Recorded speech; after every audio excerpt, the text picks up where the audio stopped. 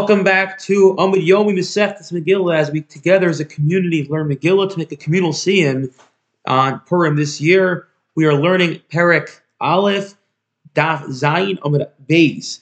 And we're actually picking up the bottom of Zayin of Aleph we're going to deal with today. Namely, Mishalach Manos, the concept of sending Mishalach Manos. We'll also deal with the famous story about the importance of drinking or not drinking on Purim, which we're not going to get into. And then we're going to continue on to the Ein Bains, where we compare various phenomena. That's going to be the subject of the next few dafim. And we say there's no difference between, as we said before, Ad Rishon, Ad Sheni, except for we give the exception. We'll do that with a number of things. Let's begin. Tony, Rev Yossi, we're now the second line from the bottom, says Rabbi Yossi, based on the Gemara. The apostle tells us we send portions to one another. The invitation is two portions to one person, to one man, not two brachos. That's a misconception. When Tanos Yonim implies two gifts to four people. It's two gifts to two poor people. So whereas it comes to Mishalach Manos, it's two items, one person. When it comes to four people, it's two gifts to two people. Rabbi Yehuda Nasi Shadar Leit Rabbi Aushif. Now we're going to list a number of different cases of these. Rabbi Yehuda Nasi sent to Rav Oshia, Itma the Ugla Tlasa, the thigh of a calf born third to its mother, apparently some delicacy. The Gavra the Chamer in a bottle of wine. Shalach Rav Oshia responds back to him and sends the following message. Kaim said by Rabbeinu, our teacher, by giving us these gifts, you fulfilled both the mitzvah of Mishalach Manos and also Yisraelu Umatan Sebon. You fulfilled both of them. Okay. Rabbi Shadalei Lamari Bar Yad Abai. Rabbi said with Abai to Mari Bar Amar, Malatiska Tikshava, a basket full of dates, Malakasa Kimcha Ashvuna, and a cup filled with the flour of roasted wheat. Sounds delicious. Okay, says the Mishnah. Amarle Rabbi, says the Gemara. Amarle Abaye. So Abaye says to Rabba, Hashtam Mari. Mari will now say about you, I chaluka malka lehave. If a peasant becomes a king, Dulkula mitzavre leinichas. He does not take the basket which he used to feed his animals down off his neck. What does this mean? So that as someone becomes wealthier, they tend to up the amount of gifts they're giving. Okay, but by doing so, sorry, someone's at the door. By doing so, you show your status. However, he says, Rabba, you send Mari ordinary gifts that do not befit your new status. Okay, next. Hadar Shadar Leihu, so Mar sends back to Rabba, Molitikska de Zangvili, a basket full of ginger, which I don't like, Umalikasa de Pili Arucha, and a cup full of long peppers. Amrabaye, Hashtar Mar, An the Shadir Leit Hulya, I sent him sweet foods, Biu Shadar Leit Charipa. He sent me back bitter ones. Amrabaye, Kinavim Bimar Havishivna. When I left the master's home, this Rabba's house, I was full. When I arrived there, I was so hungry. They brought me 60 plates full of 60 types of foods. I ate all 60 pieces. And then, the last dish they gave me, they called it pot roast. And after eating it, I wanted to eat the plate. Or more accurately, I ate the plate. This is my favorite Gemara. Why? Because sometimes I feel I'm so hungry. Not only do I eat the food, I eat the plate as well. Amar Bai. So the Bai, how did it come in? This is what people say. Kafin inu v'lo yada. A poor person does not know he's hungry. Inami rachva l'usume shiva. Everyone's favorite expression that there's always room for dessert. I mean, room can always be found for sweet things. Even if you eat so much, there's still room afterwards for the pot roast. Great. This is This is Judah's favorite dessert. It incorporates meat. Okay. Amar bar oven, Rav Chanina bar oven. Abai bar oven said Chanina oven. They exchange their perm piece with one another. So they kill two birds with one stone here, and that way each would take their suda, they give it to the other person. Now they'd have suda's perm, and they'd also now give Mishalach Manos. And just want to throw out there, and we're going to stop because I gave this year last year. You can find it on my other podcast, or I can give it again this year. That what's the purpose of Mishalach Manos? The purpose of Mishalach Manos might actually be to provide food for the suda, so that we could possibly learn out of this Gemara here. But also could be the purpose of it is to create reyos and achava, people to get brotherly love. Okay, Amar Rav. This is the Gemara. Today I'm just quoting a lot of favorites. So this is every yeshiva bach's favorite Gemara. Or as they say it, so every person is obligated to become intoxicated with wine on Purim until they do not know the difference between cursed is Haman and blessed Mordechai. Rabbi Rav Zera Avdu Suda Puri Bahadi Hadadi. So Rab and Rav Zera had a perm feast together. Ibus, so they became intoxicated, very intoxicated. Come Rabbi shachted Rav Zera. So Rabbi rose up and he shechted. The word shechted seems to mean he slaughtered him. Rav Zera. Next day he realized what happened. He prays and Rav Zera is revived. The next year, Rabbi comes to Rav Zera and goes, "No, Zera, come on over again. We had a great time last year." Nisi Mar, Navid Suda before Hadadi. He goes, "Come on, let's do this perm thing again." Rav Zera says to him, "Lo b'chol shaita v'shaita." That's Rashi Nisa. Sorry, a miracle doesn't occur every year, as in last year, if you recall, it didn't work out so well for us. Actually, of course, there's multiple ways to read the Gemara. You can read the Gemara as a person has an obligation, and then we see the Gemara just cautioning, don't get to the stage of Rabbi Rav Zera. Or the way Rabbeinu Ephraim actually learns the Gemara, starting to be a party pooper here, he actually says that Rabbi Rav Zera, that Gemara is qualifying the story and saying this, that Rava says the person should become so intoxicated. Well, it didn't work out well for Rav Zera, so maybe you shouldn't do it as well. Okay, however it is, we're not going to get into the debate, but people should always drink responsibly and recognize that there are people around us who struggle with alcohol consumption and therefore be mindful of that as well. Omar Rava, says Rava, Suda Puria Sha'acha B'Layla, person needs to perform feast at night. They don't fulfill their obligation. My time is because it says you may mishta b'simcha, because the pasuk tells us it should be done days of feasting and gladness, not laila mishta b'simcha. And therefore, we see a person should only be suited during the day. Although the Ramah points out there's still an Indian to have some sort of suit at night, not as grand, but to have some sort of suit at night. That's also a key. And there's a halacha there. There's a minhag that Ramah brings down. But again, the ikr suit is during the day. Rav Ashi Yosef Kamei. Rav Kahana. Rav Ashi was sitting with Rav Kahana, and it grew late, and the rabbis did not arrive. So Rav Ashi says to Rav Kahana, "My time will Rabbanan. Where are they? Dealing with 30 suited Purim. Maybe they're so Rav Kahana says, maybe they're busy eating the Purim feast." So Rav Ashi says to Rav Kahana, "Hello, they can't eat the Purim feast at night. Purim feast, you only fulfill your obligation a day. You may mish to the simcha." So didn't you not hear what Rabbi said? If you eat a sudas perm at night, you don't fulfill your obligation. So if Amalei, he said, I've heard it. And therefore, so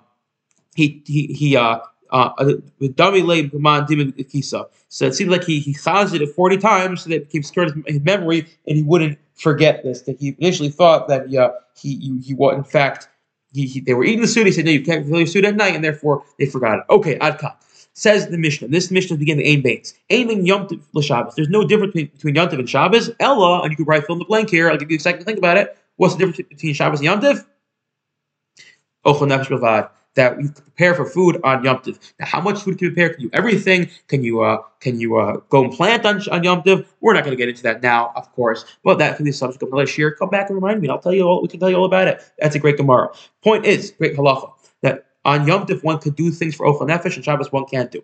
So the implication is there's no difference between them. That would mean when it comes to the Machshir Ochel Nefesh, the preparatory things, let's say you're allowed to shech on Yom Tov, but you can't sharpen the blade, the knife on Yom Tov. Zev is Shavim. Both Shabbos and Yom Tov are equal. That one's not allowed to do the preparatory actions for Ochel Nefesh on Yom Tov. Masnis look at Rabbi Yehuda. So our mission is not follow Rabbi Yehuda. The tiny because it was learned in the following brayso.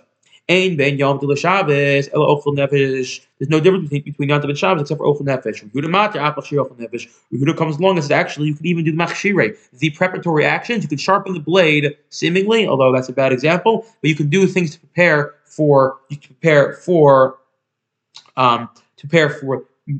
consuming food or cooking food on Yom Tov. My time comes. Now the Gemara's want to know why is it that the Tanna Kama thinks you're not allowed to, whereas Yehuda thinks you can, and we're going to see they both learn out of Psukim. So we're talking about the Oraisis here, very important. Amar Krav, the pasuk says as follows: Ubiyom Harisha Mikra Kodesh, Ubiyom Hashvi Mikra Kodesh. We're talking about Yom Tov. We're saying on the first day and the seventh day is holy. This is Passover, meaning the middle days are Chol Moed. Mikra Kodesh Yehi Lachem. It's holy to you. Kol Malach Lo Yaseh Behem. You shouldn't do any work on them. With the exception of Sheyachol L'Chol Nefesh, with the exception of the things you need for an Ochel Nefesh. Who levaded, those alone, Yasa Lechem, you can do for yourself. So again, Apostle tells us that you're not allowed to do any work with the exception of things that are Ochel Nefesh. Zokt the Gemara. Says the Gemara, Amar Krahu, V'lo Machshiro. So our Tanna Kama says you can do that, meaning that alone that you need for Ochel Nefesh, you can do, but not the Machshiri Ochel Nefesh, things that are preparing for Ochel Nefesh, such as sharpening the blade. Yehuda says no. What's lechem? Lechem we need. Lechem l'chol tzarchechem. Lechem tells us you can do for yourself, as in anything you need for your needs. Lechem not for you, but rather for all your needs. Meaning to say anything that you need in order to cook, whether it's directly cooking or directly involved in the food process, or it's machshirim, you're allowed to do. Vidach nami, so the kind of comment, what do they do with the word lechem? Why is there an extra word for you? Haksiv lechem, teach us lechem lechem. For you, you can cook. You can't cook for idolaters, for non-Jews, and you can't cook for your animals. As in, this is a special dispensation on Yom Tov that one's allowed to involve himself in what otherwise would be forbidden in order to cook for yourself, but you're not allowed to do it for idolaters, not allowed to do it for dogs. The other way to look at this, by the way, is that the halacha when it comes to Yom Tov is there are all the things that are halachas that are prohibited, and the Torah never prohibited cooking just for yourself. Okay, so this is actually the halacha. We actually mentioned we mentioned this previously because one's not supposed to invite non-Jews over for Yom Tov meals because you might come to cook for them, and that's an actual d'oraisa. You're cooking on Yom Tov. Great. Vidach nami, according to Rabbi Yehuda. So what does he do with who? Right? So what does he do with who? Haksiv who? What does he do with that? So he says, Ksiv who? Ksiv lachem. It says that and ksiv for you. Kan machshir she'ef las v'eresh yontif. Kan she'ef las v'eresh yontif. So Rabbi Yehuda as well, he doesn't give a total blanket heter to engage in any sort of things that somehow will involve food or any preparations that will somehow involve the preparation of food. It's things that can only be done on Yom Tov itself, he allows, such as perhaps cutting down wood for the fire. But he won't let you go and make a knife from scratch. It's only things that could not have been done on Erev Yom Tov that he allows you to do on Yom Tov, even though it's only preparation for eating. Okay, next. Aiming Shabbos Yom Kippur, there's no difference between Shabbos and Yom Kippur, with the exception of Shabbos, a person gets punished in court if they're found guilty or liable. They get killed by man. Whereas Yom Tov, a person gets kares, which is a heavenly punishment.